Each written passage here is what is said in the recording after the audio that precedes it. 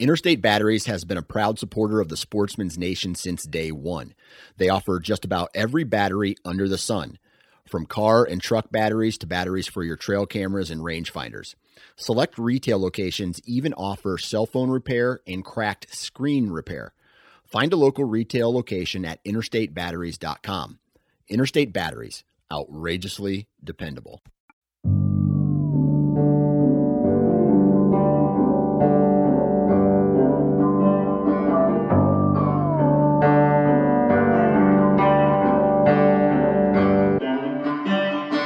Welcome back to another episode of the Wisconsin Sportsman Podcast, your home for all things outdoors in the Badger State. I'm your host, Josh Raley, and today we're talking with Parker McDonald of the Southern Ground Hunting Podcast and YouTube channel. Parker lives in my home state of Alabama, and he's had a couple of really great seasons here lately, including this year killing 6 bucks in 4 different states, and he's currently hunting down in Florida, I believe. Just had a great year. Parker is an awesome dude. I've been listening to his podcast on the Sportsman's Nation Podcast Network for a couple of years now. And you might be wondering why I would have somebody from Alabama on the Wisconsin Sportsman Podcast. And here's my answer. For most of us here in the upper Midwest, the season is either over or quickly drawing to a close for us. And maybe you filled your buck tag already. Maybe deer hunting just isn't an option for you right now. But for all of us, the weather has turned just brutally cold, and hunting this time of year could be really tough. And or a lot of us don't even have good access to places that would work out for us for the late season. Maybe our property has been highly pressured. Maybe the bucks that we were after have been shot already. Maybe we just don't have a lot of food on the properties where we hunt.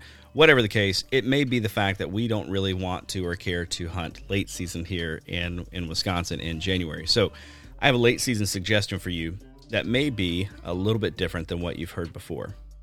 Here it is. Consider heading south for the late rut. Now, states like Louisiana, Mississippi, Alabama, Florida, they all have regions of the state with really late ruts. And because of environmental factors, fawn birth timing and thus peak breeding is not driven by harsh winters. Other things like seasonal flooding and stuff like that seem to have an influence on peak breeding.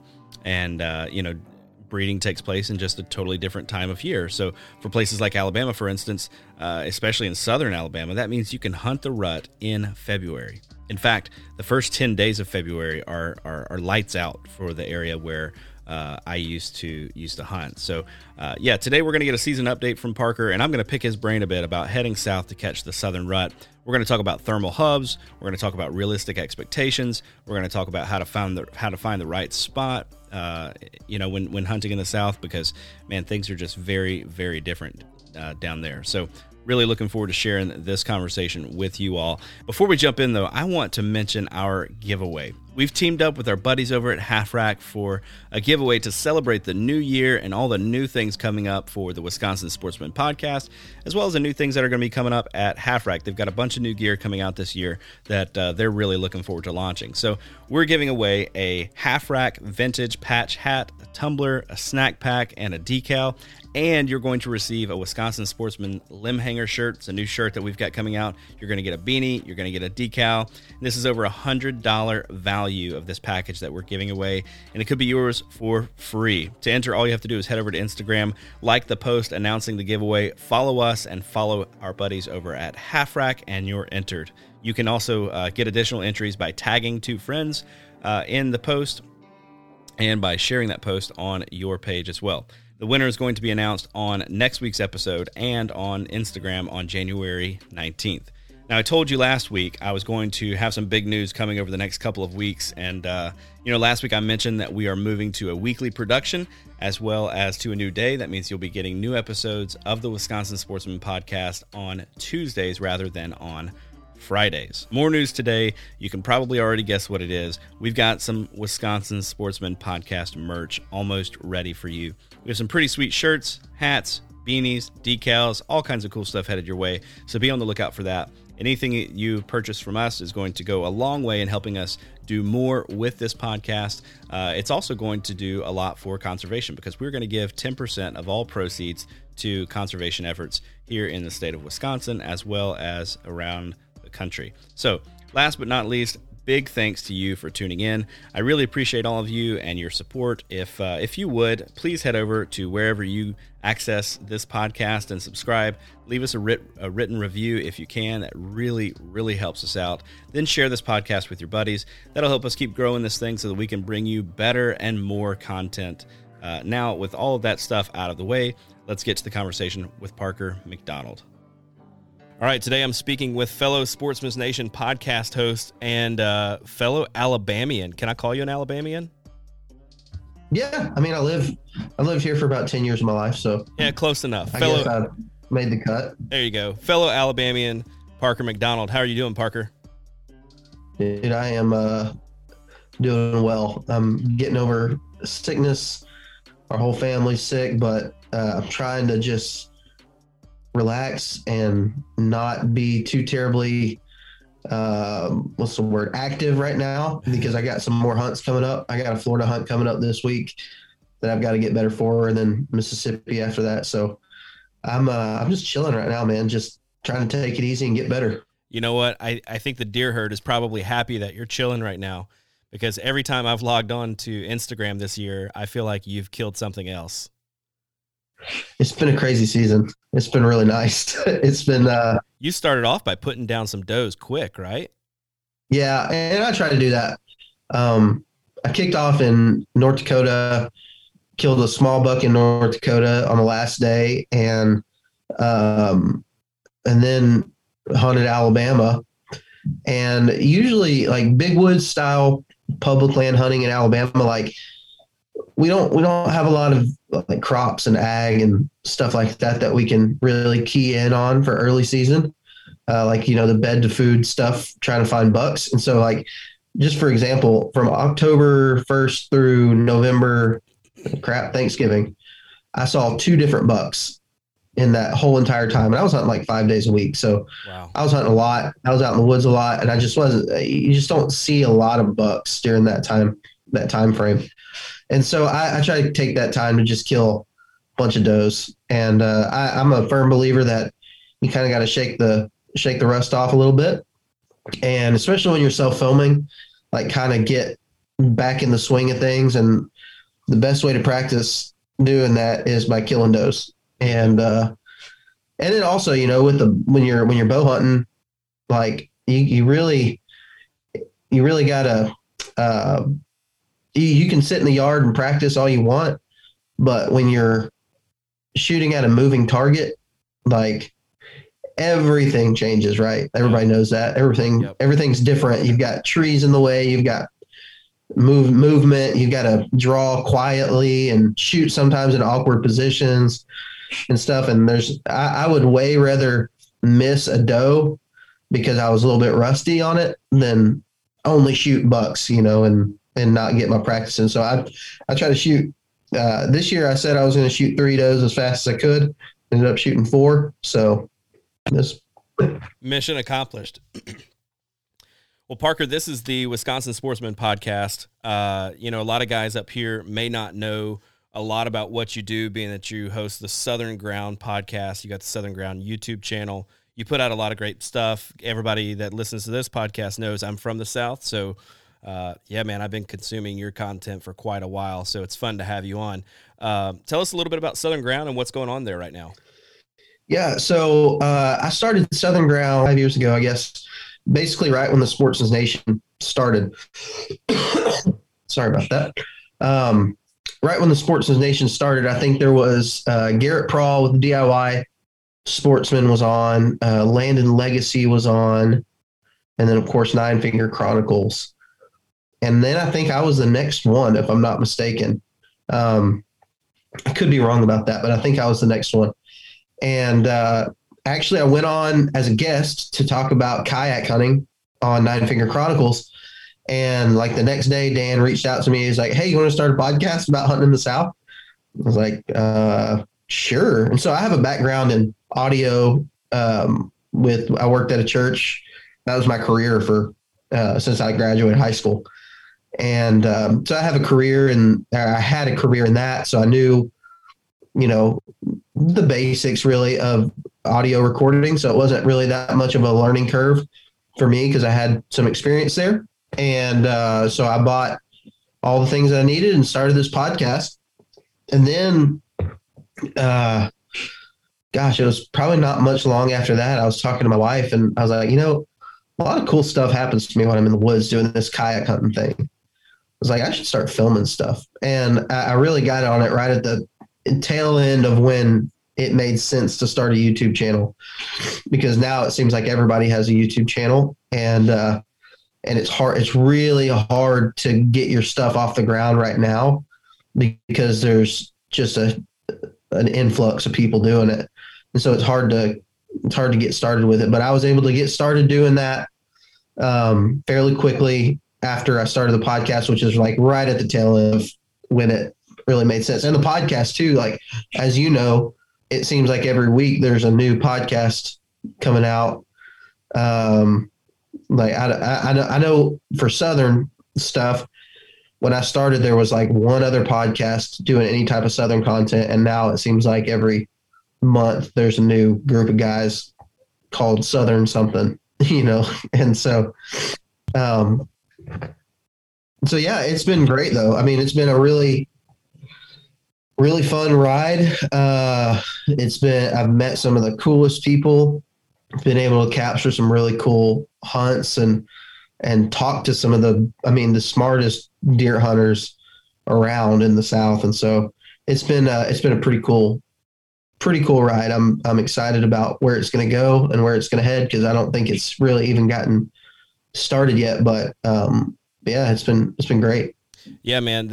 You mentioned there's always somebody new these days. It seems like podcasts popping up all over the place. And I didn't even realize that until I jumped in and started producing podcasts. Next thing I know, it's like, holy smokes, there's a lot of you guys. Like, there's a bunch of them.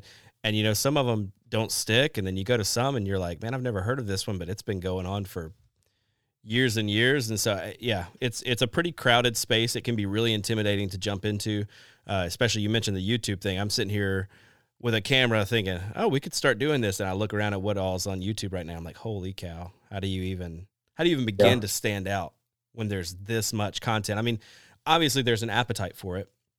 Like, obviously people want more content, but figuring out how to jump into that space is pretty intimidating. But so, yeah. And I, to that point, like, I'm nowhere close to like some of the bigger players in the YouTube hunting space at all. But, like take the hunting public, for example. Like, you saw how fast they took off. It was just the right ingredients for something really great. And then from that stemmed, a lot of excitement around the public land hunting and filming and documenting everything. And I can imagine for somebody trying to get started right now, like, I get messages all the time like, hey, how do you get views on a video? I've got this awesome video that's really cool, a really cool encounter with a buck, and I shot this buck, whatever, and it's got 100 views. Like, what the heck's going on? And it's really kind of a luck thing more than anything. Like, if you just happen, I had an Instagram post the other day that got lucky. I got lucky on it. It was not the coolest picture I've ever taken, but it got onto the Discover page on Instagram, just kind of it's like, why is this picture getting all these likes? And so, like, for example, on Instagram, I usually, on a post, I'll get, 200 to 300 likes on a post. This one got 2,000 and like 2,200 likes on there. And I'm like, what the heck is going on with this stupid picture? And it was because it got put on that Discover page. And it's the same thing with YouTube. It's just algorithms and like getting in that zone. And once you get into that, taking advantage of it. Yeah. And really, like, that's your time. Like, that's YouTube saying, here's your time, show us what you got, and doing that. So anybody who's starting a YouTube channel that might be listening to this, like, don't get down. You know, you just never know when that one video that you don't even think is your best one is going to be the one that really sets you off. Yeah, for sure. It is so crazy how those algorithms and everything work. I made a reel on Instagram, and this isn't a bunch by other standards, but I woke up the next morning and it had like 100,000 views and like a ton of likes. And within just a couple days, it had 200,000 views, and it was going crazy. Just this stupid reel. And I'm like, how did this even happen? And all these people started following my page. I'm like, you don't know what my page is. Like, so obviously I start posting pictures of dead animals, and all of a sudden, it's just like unfollow. So it's just crazy. Yeah. Crazy how that works. Yeah, it is. It is crazy, but if you'll stick with it and really start to like follow your growth, to me, as long as I see consistent growth, like in a YouTube channel or an Instagram, I might have these huge bursts. Like last year on YouTube, last year season, I killed like 4 bucks, just bam, bam, bam, bam, around end of October, early November. I just was killing bucks during that time frame. And when I posted those videos, I was recording them super quick, or editing them and putting them up on YouTube really fast. And when I did that, I ended up gaining like 2,000 subscribers in like a really short amount of time. And so for where I was at the time, that's a lot. Yeah. That was a lot for me. And it would be a lot for me right now, even still, if I just all of a sudden gained that many subs on there. But, you'll get those type of things, but as long as I'm not seeing it being like stagnant, then you can kind of like say, okay, so on a bad day or on a bad month, maybe I'll gain 100 subscribers. And, YouTube gives you your analytics. So for the last month, I've gained 100 subscribers. Well, that's 100 more than I had last month. So as long as I see that happening, you can kind of calculate your projection is going to be, you look at 5, 6, 10 years down the road. Yep. Do the math. I mean, you all of a sudden have a lot. Yep. You know what I mean? And so you can watch that growth. And then when you get 10 years down the road and you look back, you're like, man, I remember I was so upset that I had a bad month then. But as long as you're still growing, man, it'll eventually get there. And putting stuff out and being consistent, like that's just a big part of it. Yep, for sure. And I think too, and this goes for doing the podcast as well. If you don't love doing podcasts because the people you get to talk to, then you're not going to stick with it, through the ups and downs. If you don't love just being able to come home and share the things you videoed out in the field, share that with your wife and kids and your buddies. Like if that's not driving you, you're not going to keep doing it because it sucks. I started carrying a camera around this year and it sucks real bad. Like it is not easy. It causes you to make mistakes. It introduces a whole other level of difficulty. And, especially when you're trying to do that on public land. And if you're not doing it just for the love of being able to share that with people around you, then you're probably not going to stick with it. Yeah, that's right. So, well, look, man, I got a question. This has been in my mind since you mentioned it a second ago. You've killed a couple of bucks this year. You've killed 4 bucks this year, right?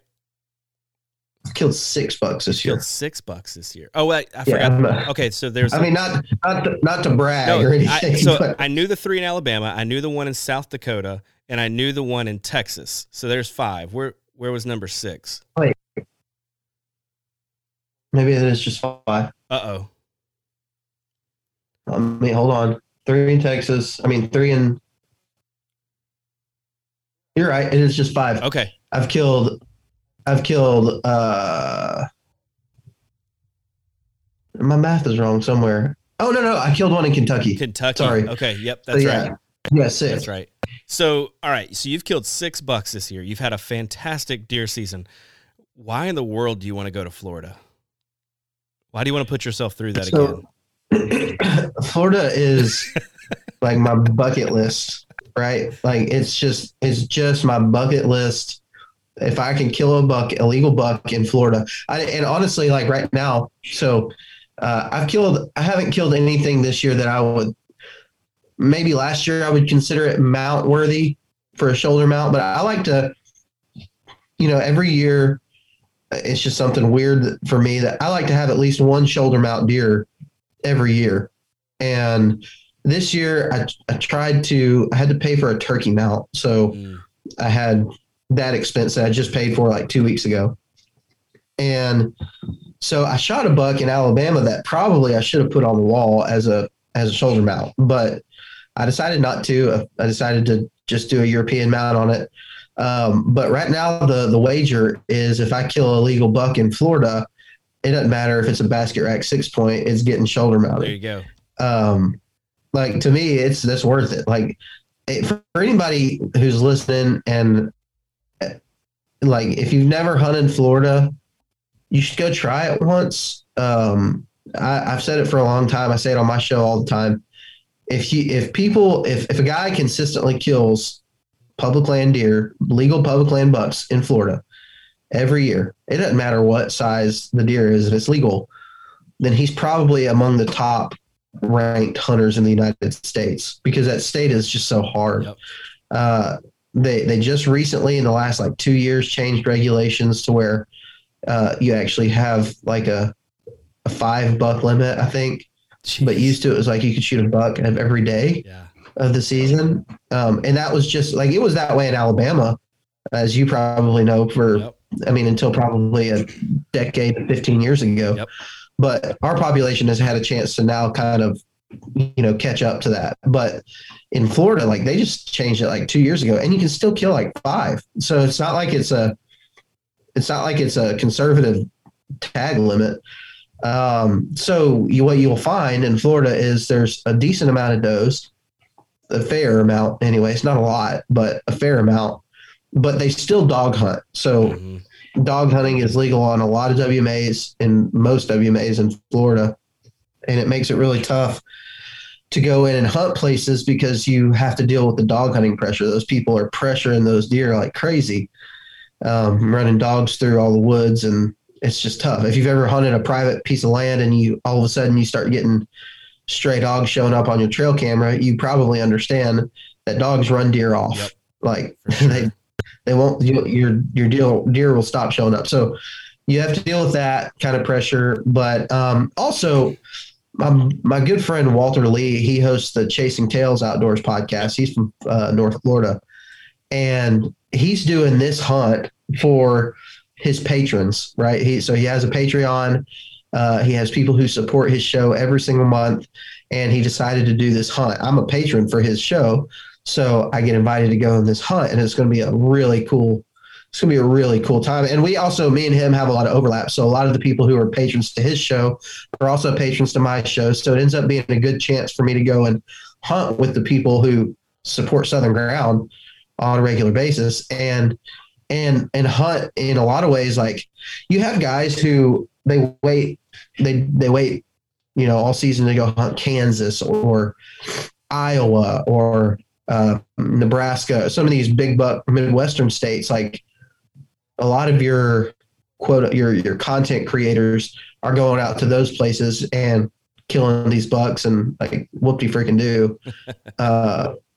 To me, it says a lot when people are willing to say like, I'm going to take a week of vacation and go and hunt Florida with the people, with people who are listening to my show and kind of get, I don't want to say get on their level by any stretch. I live in freaking Alabama. It's not like I'm hunting giant bucks in the Midwest or anything, but it's just going to be fun. I mean, it's going to be a good time. If I kill a buck, awesome. If I don't kill a buck, this is the best year for me to go to Florida because I really kind of got the monkey off my back, and there's really going to be no pressure on me to kill anything, but I'm going to try. I'm going to hunt as if my entire life depends on me killing a buck in Florida, but like, this is a great year to go and try to do that. Yeah, man. Well, good luck to you. I hope you have a ton of success in Florida.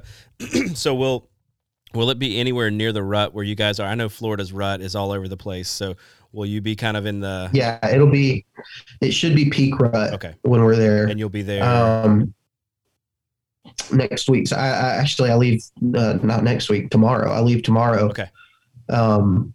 Head down. I'll scout. It's really close to the South Georgia line. So I may end up getting both state tags, just because some of the regulations in Florida are a little bit difficult to, but like one of the days that we're there, we can't hunt. It's just a scouting day. So I'm like, well, if we can't hunt that day, then I might go hunt the Georgia side.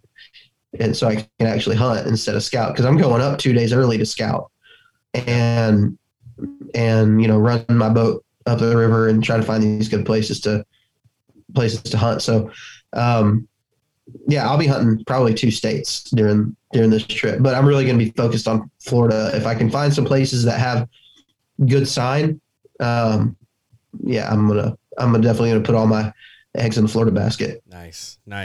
Well, man, I wanted to bring you on. We're in Wisconsin. It's late season here. We're not even thinking about the rut, right? Like we're thinking about food sources, or we're thinking about ice fishing. We've kind of moved on from the deer hunting thing. I went out the other day and got snowed on. It was cold. I went out one time last year, right at the 1st of January, and had a doe come out, and I went to draw back my bow, and man, it sounded like I was shattering the limbs on concrete. Like it was so cold. Like my new Matthews bow was like cracking and creaking as I'm drawing this thing back. And so, so I mean, it's wild this time of year. And so I have a suggestion for my Wisconsin brothers and sisters for their late season tactic, and I want to know your thoughts on it. My suggestion to them is this: forget about hunting the food sources here, especially if you're trying to hunt public land, because it's really tough. Go south and hunt the rut. What do you think? Man, that's a weighted question, because I've never hunted late season in Wisconsin.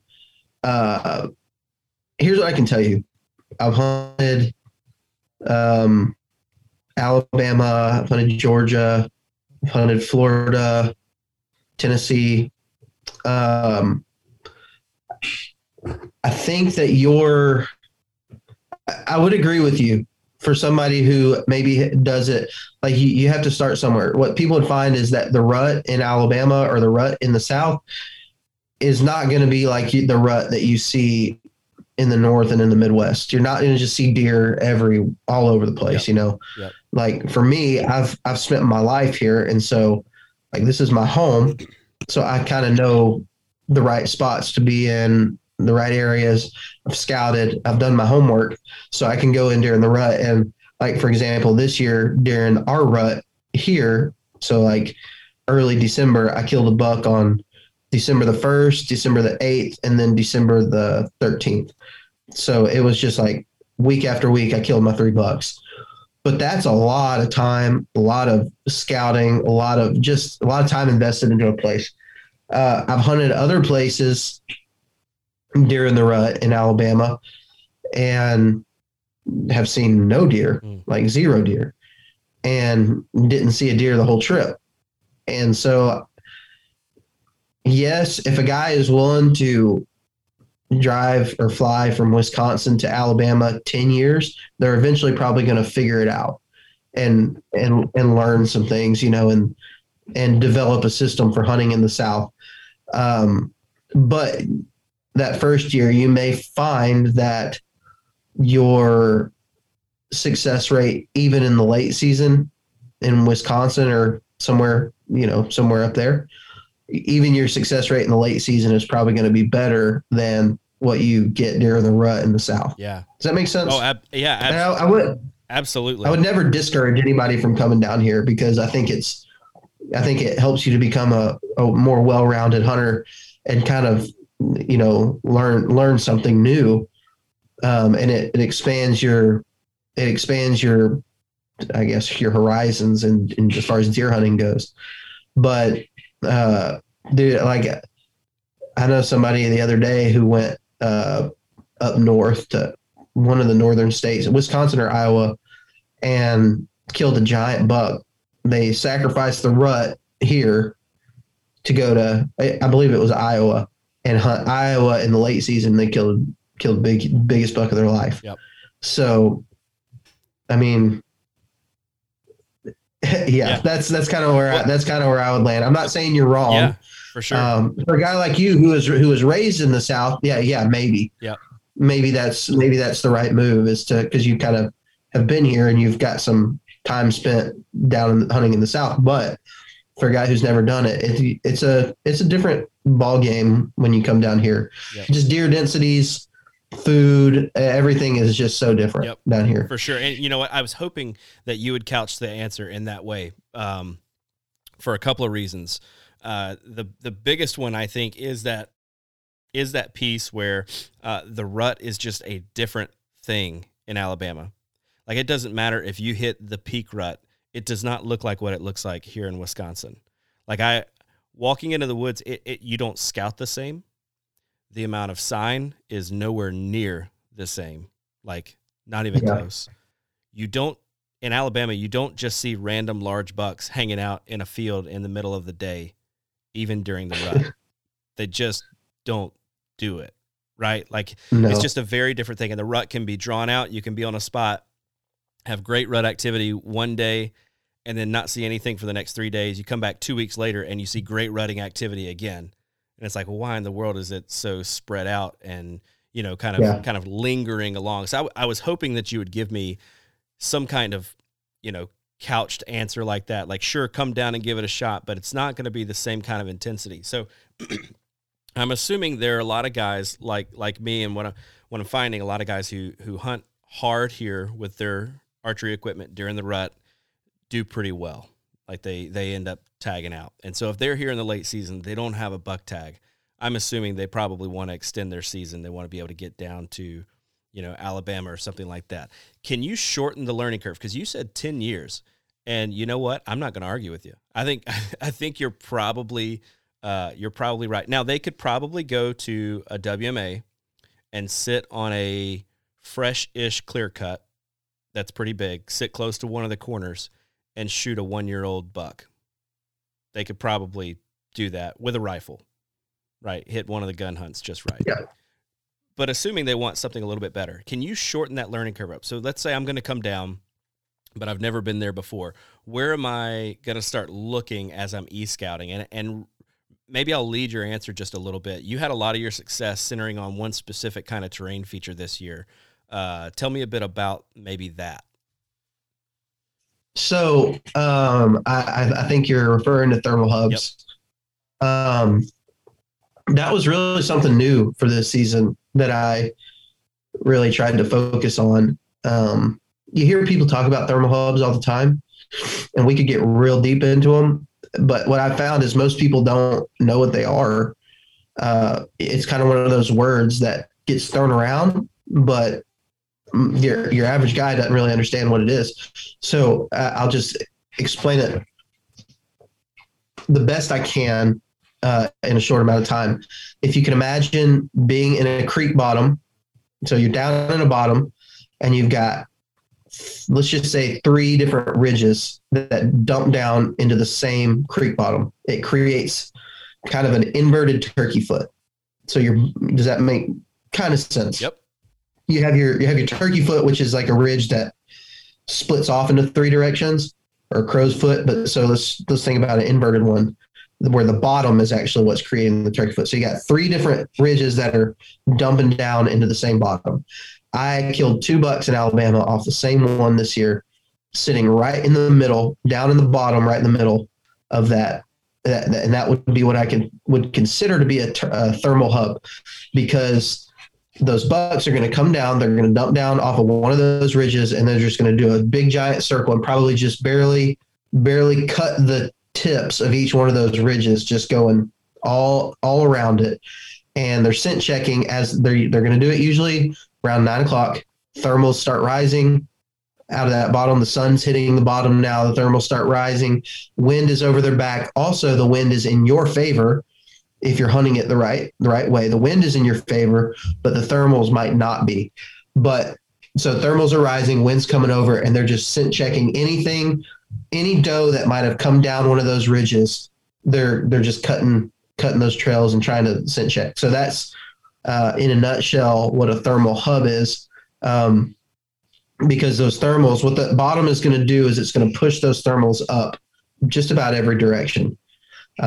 Especially if you have water, if you've got any type of water down in the bottom in a creek, that water is going to push out all those different directions. And so the buck will be able to basically just in a short amount of time, he'll be able to scent check a large area. Yeah. So he's going to be cutting perpendicular to those doe trails that are coming through here. So for guys in the Midwest, we might think of that as like in a similar kind of activity that you might see from a buck. Will be hunting back off of an ag field between bed and feed, where you catch a buck running perpendicular to the doe trails that are coming out of bedding. You don't see them running the back and forth from the bed to the feed. You see them running perpendicular to it, and that's the same kind of activity you're going to see from these bucks cruising thermal hubs.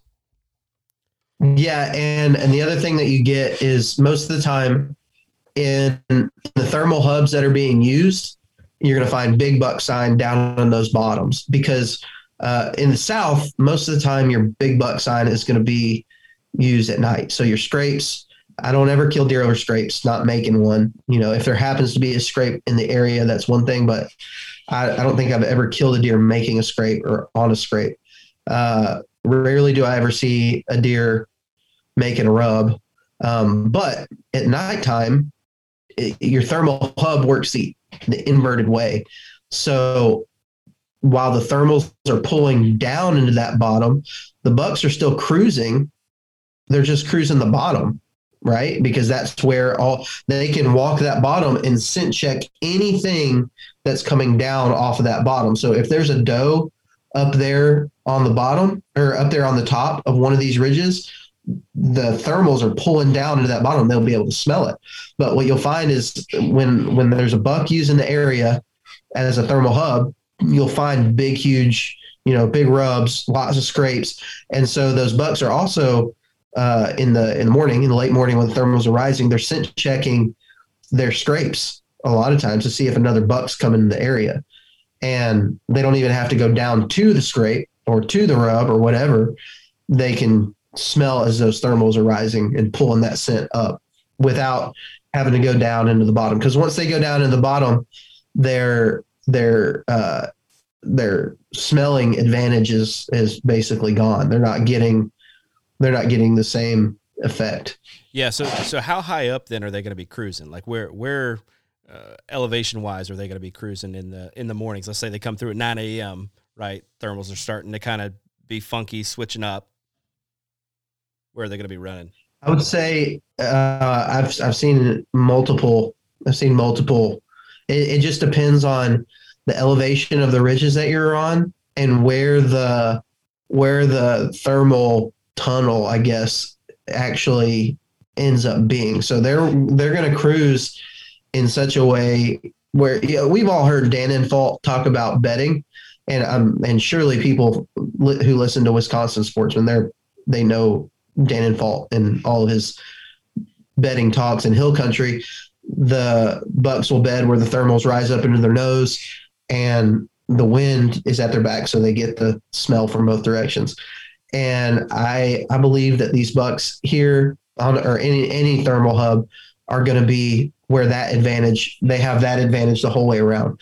One of the things that I found this year in this specific hub was there was a bluff or a cliff, big rock face, right at the very top of all these ridges that just kind of ran the whole top of this bowl, this hub. And obviously the bucks aren't going to be up on top of that. They're going to come down below that. And it just made the right spot for them to be able to cruise, to come down below it. And there's a video. It's I think it's called Shot a Buck on Thermal Hub or something like that on my YouTube channel, where I actually, sometimes most of the time, probably 90% of the time, you go in and you think something's going to happen and then it doesn't happen. But every once in a while, your plan just really starts to work out. And so I went in to this hub the first time I hunted it. And I said, hey, this is why I think that this is where I think a buck is going to come from. I think they're going to come down below this rock wall. They're going to get on that bench, and that's where they're going to cruise this hub. And sure enough, it wasn't an hour later, a buck literally just read the script that I just laid out. And so I'm able to explain it. Once I go up to the buck and I shot him, go up to him, I am able to explain a little bit better. If somebody wants a visual of what we're talking about, that's definitely a good one. But there's so many variables. A lot of people won't hunt a thermal hub because they're hard to hunt. I'm not going to say I wouldn't hunt one with a bow, but it's significantly harder to get a deer in bow range in a thermal hub just because the buck is there because he has a huge advantage of being able to smell everything. And it's very hard to be that, what's the right word? Sneaky, I guess, stealthy with a bow. Like you're trying to get something inside of 30 yards in a thermal hub. That's a tough thing to do. But I definitely will hunt them with a rifle because a lot of times you're able to get a shot off on that deer long before he's getting into where your thermals are rising. But there's also little things that you can do to greater your chances, to be almost bulletproof in your setup. Like I said, if you're in one of those bottoms and it has water in it, the water pushes your thermals up from whatever direction. So a lot of times what I'll do is I'll get on the opposite side of the water from where I believe that deer is going to come from. So obviously, like I said before, I want the wind to already be in my advantage. I want the wind to be coming over the top of those ridges. But milkweed is a huge thing to be able to drop that and understand what your thermals do. But I'll get on the opposite side of where I think the deer are going to come from, because once the thermals do start rising, they're going to push. If I'm on the opposite side of the water is just going to push my thermals the opposite direction of where I believe that deer is going to come from. Whereas if you get on the same side where you might be a little bit closer, that water is just going to push your scent right up to him. Yeah, man, that's a really, really good point. We were talking off air just a little bit earlier, and I mentioned a spot where I used to hunt when I was in Alabama. That's not terribly far from you, a larger piece of public, that's pretty hilly. That can be a tough place to hunt. And when I started hunting that public piece and some private around it, I started finding thermal hubs. There's quite a few of them in that area. And the problem that I was running into, I'd get down there and man, there's sign everywhere. But then I go in and try to hunt it with a bow and I just get busted and busted and busted. So I didn't know what they were called. I started calling them bowls because it felt like a bowl, a lot of times when you'd be down in it. And I quit hunting them. And I just totally avoided them because I couldn't figure out how to hunt them with the appropriate wind. But man, you get down in there and there's sign everywhere. And a lot of times it's the hardwoods down in the bottom. Once you get up on the top, you've got your pine ridges, where I was hunting a lot of pines up on the tops. Not a lot of sign in those pines, but man, you get down in the hardwoods and it's just tore up with sign. It's so tempting, but it can be so tough to hunt. So, well, that's a good tip for folks who might be heading south. Look for the turkey foot on like a topo map, basically like an upside down or inverted turkey foot. We've got just a moment left, but I want you to hit on two more things if you can in 2 minutes or less. And these are two things that I think people need to be successful if they're going to come south. The first is, what's the quality of buck that I'm going to be looking for? My first year down there, what am I looking for? And the second is, how do I weigh the sign compared to what I might be used to in a state like Wisconsin? Like, what kind of sign am I looking for? Like, what's good sign in Alabama? This is perfect because I recently just did a hunt with Mark Kenyon from Wired to Hunt. He came down, and if anybody follows him, they know he's been doing this deer culture thing where he's been traveling all over the United States and hunting with somebody who understands a specific region. And so we basically did this exact thing that you just asked me. We just did this. I told Mark, I said, if you shoot a legal buck, which is any buck, you're from Michigan. He's a guy from Michigan. Most of his hunting's done in Michigan.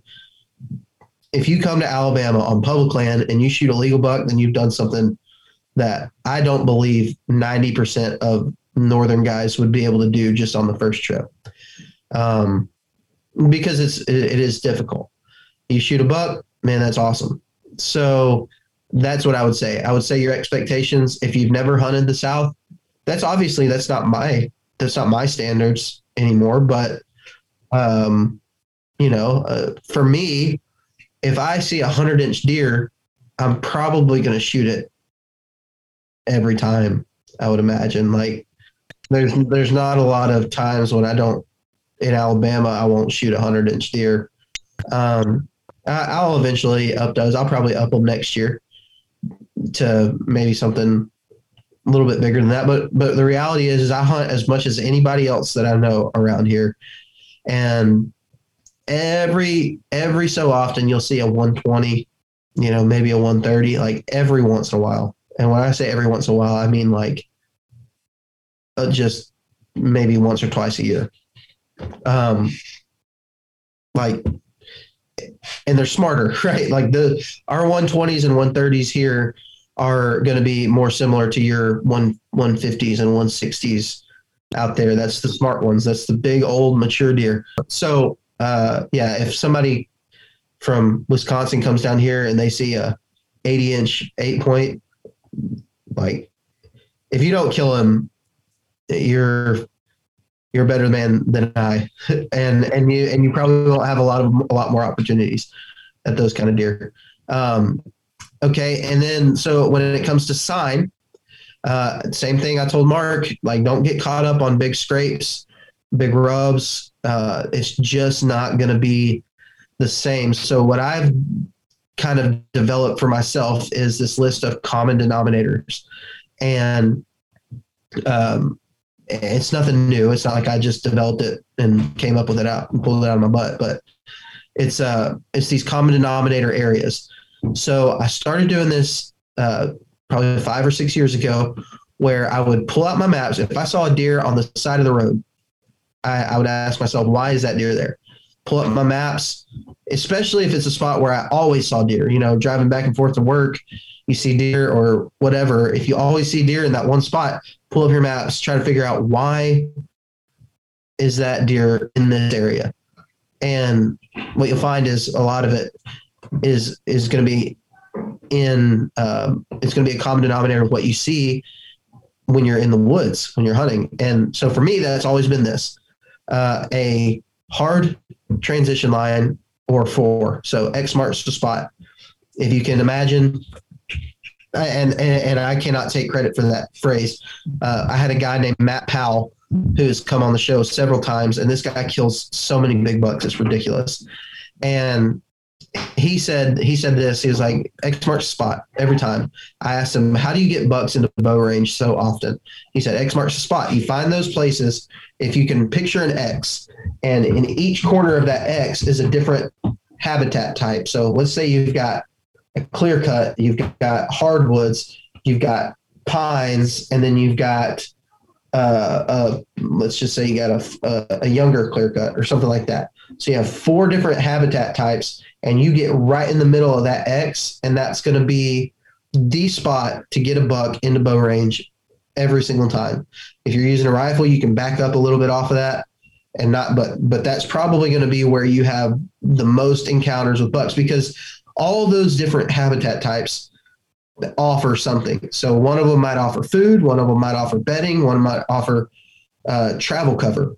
And so when you find where all those things converge at, that's going to be very, very valuable. And even in my thermal hub spots, that is in consideration with that. There's very good hard transitions in several different habitat types all coming together in those places. And that's why I believe the deer use that thermal hub, is because they're already there with that, all those habitat types that come together up on the top of those ridges. So my biggest buck that I killed this year in Alabama, he was right smack dab. I mean, it was a 3-way transition. So I always say, like, 2 is good. So if you can find 2 habitat types coming together, a hard line transition, that's good. 3 is better. 4 is as good as you're probably going to find. You're not going to find a lot better. But what ups the odds even more is any type of terrain feature coming out of that X. So if you have a ditch, a drainage, a bench, a saddle, any type of terrain feature coming out of that ups your odds even more to be able to pinpoint how these deer are going to be moving through that. Because we all know a saddle is good. We all know a bench, bucks cruise benches all the time. So you start compiling this list of things that just make the spot better and better. And what you're able to do is you take a big 100,000 acre national forest and you're able to just shrink it down into little spots to concentrate on. And when you start getting used to doing this, you look at a map and your mind automatically just goes right to those areas. It just goes right. It's easy to find these hard edges most of the time on any type of map. Spartan Forge is extremely easy because it's wintertime imagery. And so you're able to see all the different transition lines coming together. And all of a sudden, these big, huge chunks of public land just become so much less intimidating. And the number one thing is finding those spots like that are hard to access. Because if you're talking about these spots being 100 yards away from the road, somebody's probably already hunting it. So, this stuff isn't necessarily a secret, but people 100 yards away from the road, people are going to find the clear cut, So I use the boat. I use water access 100% of the time in Alabama. And I have found that these things, when you can get away from pressure and find all these common denominators, like that's just, I told Mark this, get rid of your idea that big sign is what you're looking for and just focus on what you're finding as far as terrain and vegetation. Big bucks don't make a lot of sign out here. But those will significantly increase your odds at killing a buck more so than finding a scrape or a rope. For sure. Well, man, and I think your success speaks for itself. You've had a fantastic season this year. If people want to go on and hear more about thermal hubs from you or see some of these videos that you're going to be putting out and maybe learn a bit more, where can they find more from you? Yeah, just search Southern Ground Hunting on YouTube, at Southern Ground Hunting on Instagram and Facebook. Go Wild. I post a lot on Go Wild. If you guys are familiar with that, I know that's a advertisement on the Sportsman's Nation, I believe, anyway. So trying to think. Oh, and then of course the podcast, which you can find anywhere you listen to Wisconsin Sportsman, you can find Southern Ground. So that's right. It's going to be right there with it. Well, Parker, thank you so much for your time, man. I appreciate it, and good luck hunting in Florida. Appreciate it, man. Thanks for having me on. And that is all for today. Thank you so much for tuning in to this episode. Big thanks to Parker for coming on. If you don't already, go listen to Parker's podcast. Check out his YouTube channel, Southern Ground Hunting. It's targeted to guys in the South, but I promise you will learn a lot as well. It's going to be well worth your time. As always, make sure you are subscribed to this podcast, follow along with us on Instagram, and be on the lookout for some more good stuff to come from us here at the Wisconsin Sportsman over the next couple of weeks. Now, until next time, strap on the snowshoes, grab your ice fishing gear, go look for some sheds, do something to get outside and enjoy the incredible resource that is ours as Wisconsin Sportsmen.